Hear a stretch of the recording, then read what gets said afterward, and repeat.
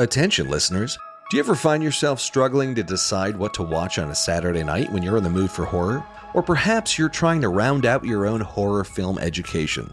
In either case, I'm sure you'll be able to make some great discoveries in my 10 by 10 horror watch list, featuring a breakdown of the 10 favorite horror movies from 10 renowned horror directors. We did a deep dive of the favorite horror movies from directors including Guillermo del Toro, Ari Aster, Jordan Peele, Quentin Tarantino, James Gunn, Rob Zombie, Martin Scorsese, and many, many more. Here you'll find a collection of each director's favorite horror movies, along with quotes about what they appreciated about the films, all in an easy-to-reference PDF that you can download absolutely free. Featuring a mix of well-worn classics and deep cuts, hopefully you'll discover some overlooked gems and look at old classics through new lenses. Download the 10 by 10 horror watch list for free by visiting nicktaylor.com/horror guide. That's nicktaylor.com/horror guide.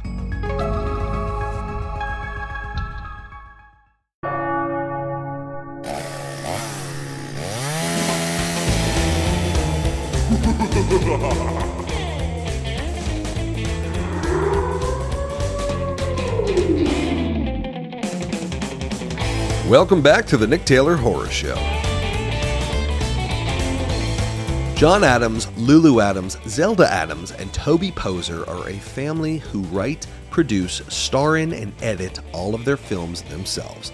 Together, they've produced multiple features, including Knucklejack, Rumble Strips, The Hatred, The Deeper You Dig, and most recently, Hellbender, which you can watch right now on Shudder on The Last Drive-In with Joe Bob Briggs.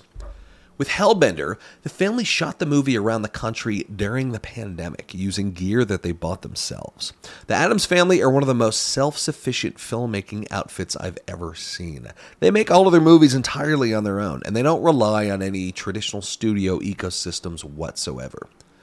As filmmakers, they do a particularly beautiful job of leaning into their relatively low budgets by making very singular and unique movies where every detail feels intentional. This is a testament to one of their greatest strengths as filmmakers, which is their resourcefulness. This conversation is a great lesson in economic filmmaking and low-budget features that don't feel low-budget because the filmmakers embraced what they had access to. I really loved this conversation. The Addams family are a bunch of very enthusiastic, inspiring, and passionate filmmakers with a lot to teach all of us. Now, please enjoy this conversation with the Addams family. All right, we got the Addams family in the house. So wonderful meeting you guys. Thank you for being here, first and foremost. Thank you. Saw Hellbender last week and really loved it. It took 5 minutes in, I realized, these are the guys who did The Deeper They Dig. And I didn't know too much about the backstory of you guys as a family, but from what I understand, obviously you guys are all a family and you make the movies yourselves. You buy the gear, you edit the movies, you score the movies. You guys essentially have your own filmmaking ecosystem. And I think that's incredible, particularly, in a family context. Could you walk us through your overall kind of family-based production infrastructure and how you guys operate? Yeah, well, we started out 10 years ago. So we've all slowly figured out what facets of making film we're each good at. So I think we let each other do their specialties. For example, Toby's a great writer. She generally writes things out for us. Zelda's a terrific cinematographer, and Lulu also. Both of them have very good visual intelligence. I'm good, I think, at coming up with nasty things to do. And together we put those things together and let people run. But the final answer, and I think anybody else can say whatever they want about this, is we all do it all. So ultimately, some days Lulu's the best director, and she just nails it because for whatever reason that day, she really understood what we needed to accomplish and how. Yeah.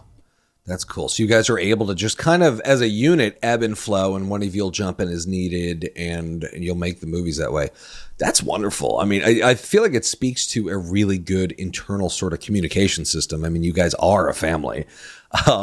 So, I mean, the shorthand must be fantastic. Really curious about, I mean, you guys as parents, what was their cinematic education like looking, or as they grew up? What were the movies you wanted to show them at what points in time? We've never been very restrictive about what our kids can or can't watch, or with any kind of art. We tend to think it's stronger to give your kids freedom to watch what they're interested in watching, and if that happens to be Carrie when you're 8 years old, then go for it. Let's talk about it. They're just gonna if they were like me, they would just do it in private if they were told they couldn't do it. So that's what I did. So we we're kind of we're a real democracy. Their education, a lot of as far as making films, we all also learned that together since Zelda was 6 and Lulu was 11. So whether we're watching it or making it, it's just we're all on equal footing. As a parent, also, they've actually taught us, they've been the ones who brought the movies to us. For example, Dad, you got to watch Step Brothers. Oh, I don't know. Sit down and watch it. It's amazing. Okay, you sit down. Dad, you got to watch Raw. I don't know. Sit down and watch it. It's amazing. And every single time I get up and I think, damn, I never would watch that. And it's amazing. And it's really great. So who gets educated mostly in film is these two are bringing us stuff and saying, sit down and watch it. That's awesome. So it's cinematic education goes both ways. Sure does. Yeah. And as a family, about every night or so, sometimes when we're trying to find inspiration or something, or we know we're working on a new horror or a country or something, we'll all do movie night and take turns watching movies that we all recommend and just sit and watch and be like, oh, I really like how they did that. That kind of shot is really cool in that era. Like taking influence from other things as well and then talking about it, That's super cool. That brings that brings the idea of family movie night to a whole new dimension, because you guys can look at a movie and go, hey, we should do that for our next movie. And then that leads you guys to, I don't know, possibly come up with a script or an idea. I mean, that's just very cool. I'm very envious. So you guys started out with comedies and then took a real hard dive into horror with Deeper You Dig, which, I mean, as far as I was concerned, there were some sequences in there that were some of the most disturbing I've seen in a long time. The Toby, the image of you with the red nose, it's like the stuff of nightmares. It's stuck in my consciousness. I can't get over it. There's something so terrifying about it. It feels like it's like straight out of hell. So how did you guys make such a stark transition from comedy into horror? Not just horror, but horror at this level. Wow. Super generous, first of all. And that scene that you're talking about is visually horrible, but also emotionally really horrible. And then talk about family. It's added on. An added horror is that's Toby's mother in that scene, who was very close to also coming up to the end of her life, and there's an emotional impact to that scene that like the audience doesn't know, but Toby and I knew and were feeling it as we were shooting it. So it's like there's an injection, a hidden horror element in that scene that's pretty intense too. So it's a good mention, right? I mean, pretty heavy duty. So yeah, there was something about that scene. There's a depth to it that is it's bottomless. There's something about it. I knew that there was some personal connection because there's something about it that's so resonant and strong, and deeply unsettling and terrifying while being really tragic. Beautiful of you to say, because we were capturing something maybe that we didn't even know we were capturing, but we kind of did. Yeah. So there was another element to that question, though. But about you might want to talk about the hatred. How we got from comedy to horror. Toby was writing a script, and Zelda came up with an idea. She was like, Dad, let's do a horror movie while Toby's writing that script, because we're bored as hell and it's wintertime and what the hell are we going to do up here in the Catskills? And I was like, I would love to make a horror movie. Let's do it. And she said, okay, good. I just want to make sure that whatever happens, I just kill everybody. Let's make it about a young kid that kills everybody. Sounds even better. And I don't know, you want to pick it up from there, Z? What happened? No, yeah, it was just really fun. It was one of the first times that we actually shot in winter, and we really discovered the beauty of shooting in winter. It can, first of all, it's terrifying, but also, it just adds so much to the horror aspect of it. And yeah, we fell in love just with making horror. We got into some festivals with our first movie, The Hatred. It was only like an hour and 5 minutes long, but we got into some festivals and got introduced to the horror crowd, and they were just so welcoming, and they latched onto every detail that you put into your film. And that was when we learned that we just want to keep making horror, because you can make whatever rules you want, break whatever rules you want, and you just have so much artistic freedom. So Yeah. I think if anyone's listening to this, if you're looking for a world like ripe with metaphor, I say venture into horror. Yeah. Yeah, and I think some of the best horror comes from a very personal place, and it seems like your movies both came from a very personal place, and seem to deal with some pretty heavy topics metaphorically, like codependency and difficulties with certain familial scenarios and death and things like that. I mean, as a family making movies that deal with such tough subject matter, is there any way by which you guys are able to process some of these like heavier themes that come up as you're making these movies? I love that question so much, so I'm going to jump in here. I mean, yes is the answer. And I'll go back to something that, again, sounds heavy, but with The Deeper You Dig, I was actually going through endometrial cancer while we were shooting that. And so that's a reproductive cancer. So I literally, in the course of that shoot, I had 2 surgeries. One of them completely removing my womb, and then another one removing some other stuff. And so that was going on while we were shooting, and it was also informing the writing and making it incredibly personal. And it was this great metaphor for what was actually happening in the film. This mother who loses her child. For me, a mother who's lost her reproductive, prowess. So it was incredibly, and it was a great way for me to process, because instead of sitting at home being like, wah, I'm like, let's fucking shoot. I can walk. Let's use it, Wow. Oh, that's incredible. True method acting. Yeah. Yeah, I mean, it's very clear that your movies are very intimate. Like, there's a real depth to them, just like the red-nosed sequence that we were talking about before. But you guys have a very unique aesthetic on top of it, and I feel like there's few filmmakers where you see one of their movies and then you see another one of their movies, and it's the same one. They have signatures, like people like Wes Anderson. You can always tell a Wes Anderson movie. Early Tim Burton. You guys have a very distinguishing aesthetic. So I'm wondering, how do you guys describe your aesthetic, and how conscious were you in crafting your aesthetic? You just mentioned us with Wes Anderson, so we could just wrap this up, because that's like about the biggest compliment. It's like, wait, what? Okay, that's good. We're done. That was very cool, right? That's Steve's favorite director. All right. I love Wes Anderson. It's interesting, once we made The Deeper You Dig, people started like mentioning our aesthetic and stuff like that, and we were like, what's aesthetic? Like, what?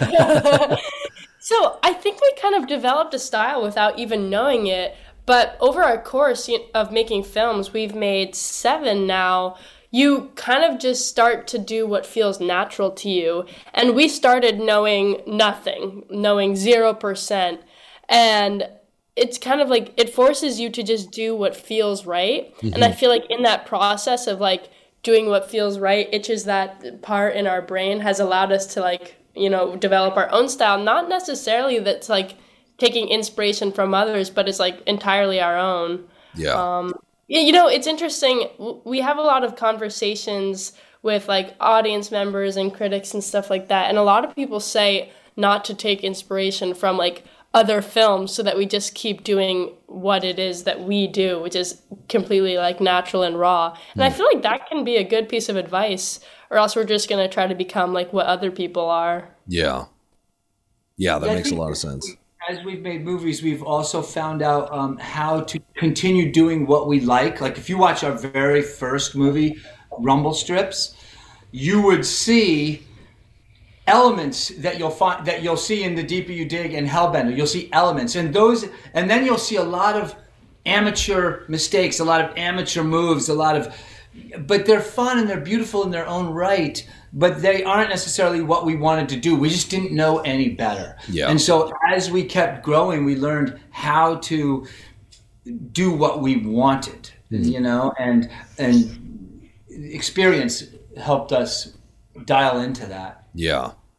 Yeah, and from what I understand, you guys operate on fairly low budgets, comparatively low budgets. The movies do not feel low budget. In other words, you guys are super duper resourceful, and everything feels very intentional and handcrafted. And I feel like it's a huge lesson to indie filmmakers, particularly people getting their first movies off the ground. Any tips on how you guys are able to do that? Because your movies feel pretty seamless, and I don't see the seams, you know. So any either tips on saving money or being able to kind of use what you have in front of you? Great question. That's exactly what I was kind of going to say, just briefly then, Z. But we do so much stuff with nature and based around it and our influences from that. Like a lot of things in our movies are carcasses that we found where we think, oh my goodness, Whoa. that is fucking insane. We have to hang that up and make a hanging scene with a deer carcass or something. It's a lot of, you know, what do you want to talk about? Like, we all have different creative minds and we use things that we find are really cool, like mushrooms that you might see in the forest. Let's do a cool mushroom scene where, you know, they're eating these things. Yeah. And yeah, just what interests you and how do you want to use that? And then be patient too, because Mother Nature's a bitch too also. But just making it work for you from what you have. Yeah, definitely. Nature is the best. She's the best actress. And she works for free, which is great if you don't have a big budget. I would also say hiring just like, we really like to hire locals and like real people. Like in the Deep You Dig, we hired the owners of the, you know, gas station to act in our film, and he was amazing and just so true and real. And so if you can do that, totally recommend that. And we use Canon 5D for all of our movies, which is incredibly affordable but high quality. So I would always recommend that technology-wise. What do you guys? I think everything that you guys have said is really important. You know, nature, using locals, using friends. You know, another thing is understanding what you're trying to achieve. Like like, for example, like if we want a beautiful shot and we want Zelda and Toby to talk in that beautiful shot, well, there's no way, like we don't have lavs and expensive mics like that. So you have to set that shot up so you can start the conversation in this beautiful setting, but you got to get in there to record their quality sound. Like you can't do things, like it's a mistake to set out and try to do things that you just cannot produce. Yeah. And so you always have to ask yourself, like, what do I want to do? How can I make it the most beautiful or the most ugly, but just achieve what I want? And so there's a lot of technological answers that you have to answer in shooting a scene. So a lot of the time we'll have this beautiful scene that we'll show them start their conversations with, but when we get to the meat of the conversation, get in there so that you can hide the mic right under the camera. Don't torture yourself trying to figure out how to do this and ADR an entire thing. Like, there's so many times where you can torture yourself by going beyond your production. Hollywood can shoot in the distance and do all this stuff because they have mics that they can hide and they got a million different ways to do it. People like us, we can't do that. Right. Yeah. And like another thing though is none of us have gone to, you know, film school, and we don't have a big budget, so we don't use artificial lighting. We just use, you know, raw natural lighting, and we all think that like that's the best. You know, it looks amazing, but also we've learned to shoot in flat lighting when it's not like super harsh sun, because in the editing process you can fuck with it so much. Like you can make it nighttime, you know, adjust the saturation. It looks fantastic. So flat lighting is your best friend. Yeah. Now, the natural light is such an awesome aesthetic that you guys have. And I feel like that's another example of just kind of owning whatever limitations there may be. Or could you even call it a limitation? Because the natural lighting gives it such a distinctive look. Robert Eggers shot The Witch in all natural light, you're probably aware. And that movie looks amazing. And Hellbender just looks fantastic. It's like it's lighting, and you can just kind of tell, like your mind's eye knows that that's real lighting. And it makes the movie even that much more atmospheric and believable. And yeah, so what some might think is a drawback, not having actual lights, I feel like it works, and it can work in such favor for your movie. I think particularly in you guys' case, because the movies look fantastic. Agreed. I also just want to add one quick thing. I also think, you mentioned the word limitations. I think if you, and it might sound cheesy to say, but if you just to completely ignore, like if you think of your limitations as gifts, then you can only go upward. Like in other words, and this might sound highfalutin, but if you really are focused on the story, and rather than the technology that to tell the story for you, you can't help but come up with something beautiful. If you honor what needs to be said in the story more than how you want to make it look, which is important, but you'll find a way. And when I walk out of a movie, what I remember most is the story that moved me and touched me than how beautiful it looked. Yeah, I think that makes a ton of sense. Were there any resources that were fundamental towards your film education, so to speak? Any books, anything that was really helpful for you guys, either creatively when it came to either writing, storytelling, filmmaking, anything, any books, courses, anything that was helpful? Yes. When we first started filmmaking, no one in particular, but YouTube. How do you edit a film? Boom. How do you, it was amazing what I could learn, because I didn't know how to edit. And I was like, Toby had production, she was like, okay, you do all that crazy production work, I'll edit. So how do you edit? YouTube is your best friend, because some 10-year-old kid in Iowa knows how to edit and use Premiere Pro, and you can ask him questions, and in 10 minutes you're off to the races. YouTube helped us so much. That's really cool. It was really cool. Also, I think that if you want to direct, it's a great idea to act as well, because you'll know what it's like being on that other side. Yeah. And how to talk to actors and get the best performance out of them, and realize how difficult it can be, especially if you are working on a set with a lot of people and equipment. It can be hard as an actor to concentrate, and really the pinnacle is getting a great performance. So I'd say if you're interested in directing, do some acting too. Yeah. And we learned so much from festivals, talking to other filmmakers. You just learn so much when you talk to other filmmakers about tricks they know that help you, so that you can keep your standards, you can keep raising your standards, because other filmmakers, we all love talking to each other, and we all love if we can help somebody out with a small piece of technology that they don't know yet, and it just ups their production value. So going to film festivals and talking with other filmmakers is priceless. Yeah. And when you're at the festival, do those cool seminars that they offer and tutorials and things. I've learned, in fact, the mics we use right now, usually we use 2 little simple Zoom mics. I learned about at a women's film festival in Vancouver, Canada, because I took this 2-hour, seminar on sound. Yeah. And I just did something at another festival, and now I know how to make beautiful gashes in my skin. I did a horror makeup seminar. So whenever I go to festivals, I love to listen to the people talking about who really know their shit. And you learn so much. No, the festivals are incredible. I feel like as a community, horror is so strong. And there's so much just love in the community, and there's not a lot of competition necessarily. There's not that competitive vibe. Everybody wants to help each other. 100%. Yeah, no, it's a wonderful, wonderful thing.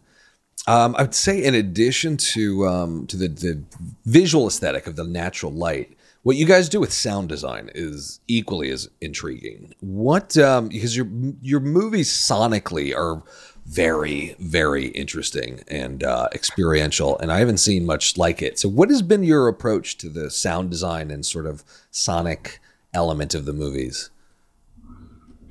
Music has always been incredibly important since day one, because our family has a band. It was called Kid California. Now it's called HELLBENDER. So in the musical part, it's really important to us, and we have come to realize, and we realized this very early, that small little music parts to the film can drive the story further down the road very fast, and you can give a lot of information with music. Yeah. Kind of like a video. You can just pack it with stuff so the audience doesn't have to hear a lot of blah, blah, blah. And that really helps with people with our budget, because you can tell a lot in a quick amount of time and it can be fun. Mm-hmm. So that's the music question. But the sound design question, it's always been important to us to try to have an original sound design. So now that we're in horror, like we try not to have the piano that goes ding ding ding ding ding ding ding ding, because it's like, it's cool. We love the piano, but we don't. That already is conjuring up too many ideas for all of us because we've all heard it already. Yeah. So we're constantly trying to hear something original, keeping our ears open for something original. And an example is in Hellbender, we have a sound that we use that we found from Zelda riding through a concrete tunnel and hitting her brakes. And the brakes hadn't been oiled because we were out in the Pacific Northwest and they were all rusty. And they let out this screeching noise inside this tunnel. And it was like, holy shit, you guys wait here. I'm going to get the mics and we're going to record that. And we did. And it drives the terror of Hellbender. And all it is squeaky brakes in a concrete tunnel. And it's like exceptional. So that's so cool. Yeah. Yeah, that reminds me of, I was just watching Leap of Faith, which is the documentary about William Friedkin making The Exorcist. And he talks about the opening shot. The sound from the opening shot is a guy doing that thing on the rim of a wine glass where you spin around it and it goes, whoa. That's the opening tone of The Exorcist came from that. He heard it. He's like, that's how we're opening the movie. Wow. That's so cool. And when you're editing, it's really interesting when you're editing. You can have, I learned this with our first horror movie, The Hatred. We had filmed a lot of, since we were just getting into horror and we didn't exactly know what we were doing, we did a lot of films, like we filmed a lot of ice and a lot of mountains and trees and stuff like that.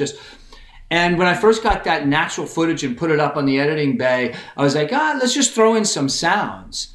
And immediately I realized, like, oh my God, just the right sound and a dripping piece of ice is terrifying. Mm. And so it's always fun when you're editing and you get a little bored to be like, let me throw up some sounds under this image, because you never know what's going to work best. It could be squeaky brakes in a concrete tunnel. It could be the sound of a wine glass, or it could be like a child laughing slowed down. Yep.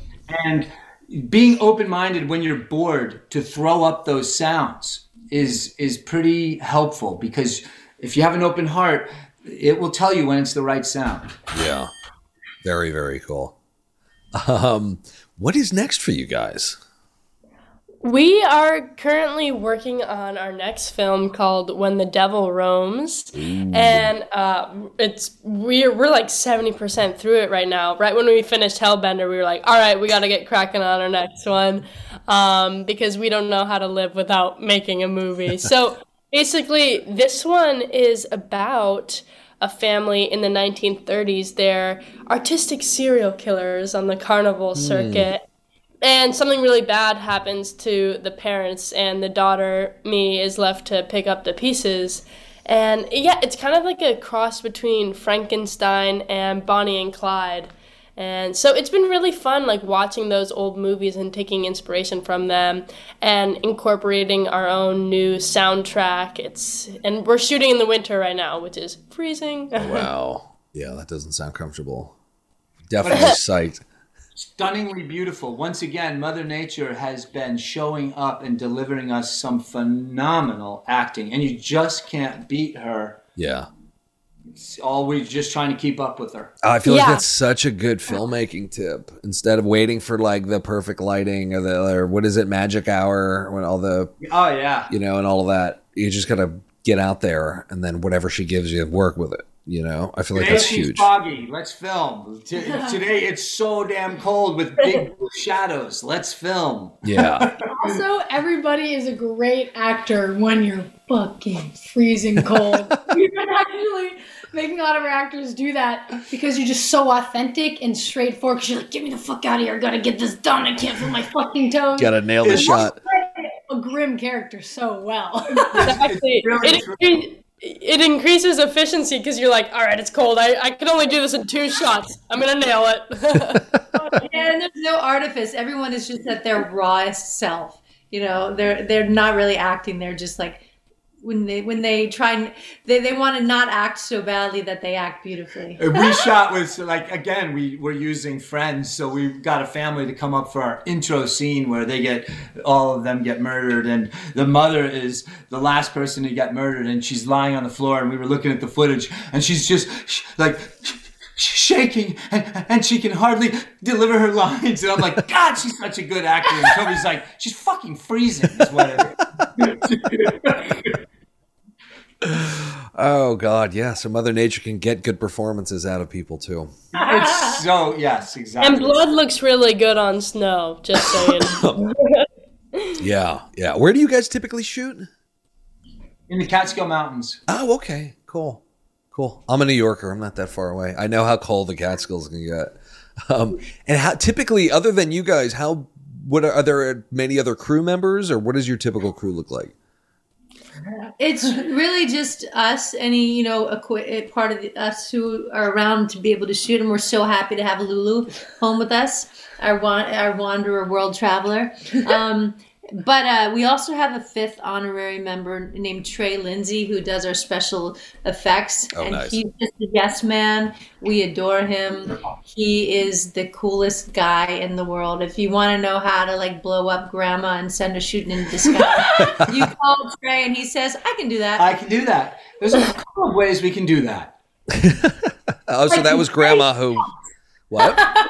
I said, would you like confetti or chunks of grandma? Oh, so he did all the effects for Hellbender then. Yeah, he does all of our really cool effects, and he's great to work with because we tell him what we want. Like in the Deeper You Dig, we wanted to cut my head off with a Sawzall, and so he likes to be on set for that because he has to composite those images, and it's important for him to try to be as honest as possible. Yeah. Because obviously we can't cut my head off, but we want it to look as real as possible. And we want to use as little digital effects as possible. So by having him there, he can get the correct composites together. Cool.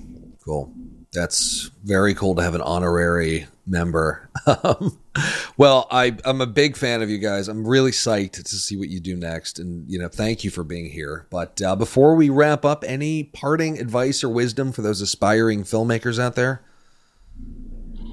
Yes. Don't wait for permission. Give yourself permission and do it. Awesome. Wise words. Thank you guys again. This was a real blast. Thanks. Thank you so much for inviting us.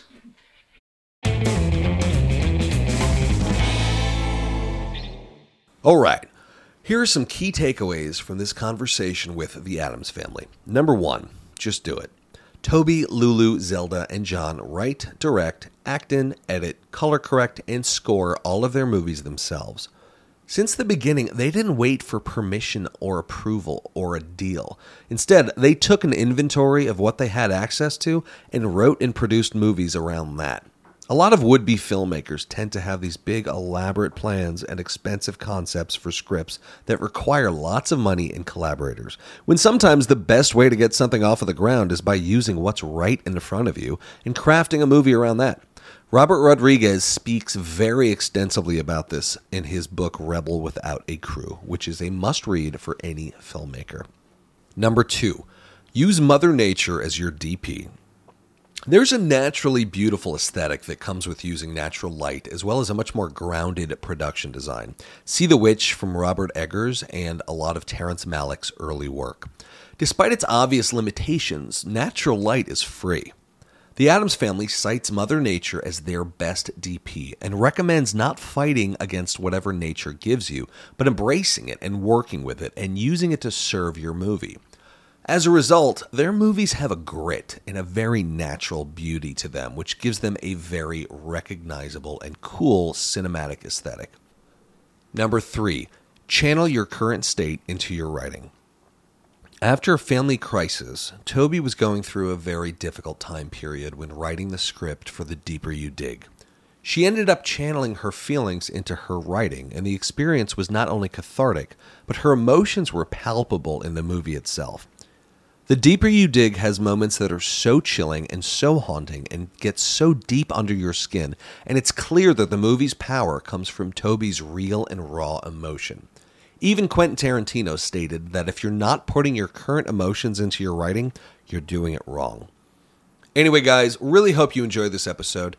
If you did, why not share it with your friends and family on social media? Don't forget to follow the show on Instagram at I'm Nick Taylor. That's I am Nick Taylor, and on Twitter at the same handle. Thanks again for listening to the Nick Taylor Horror Show.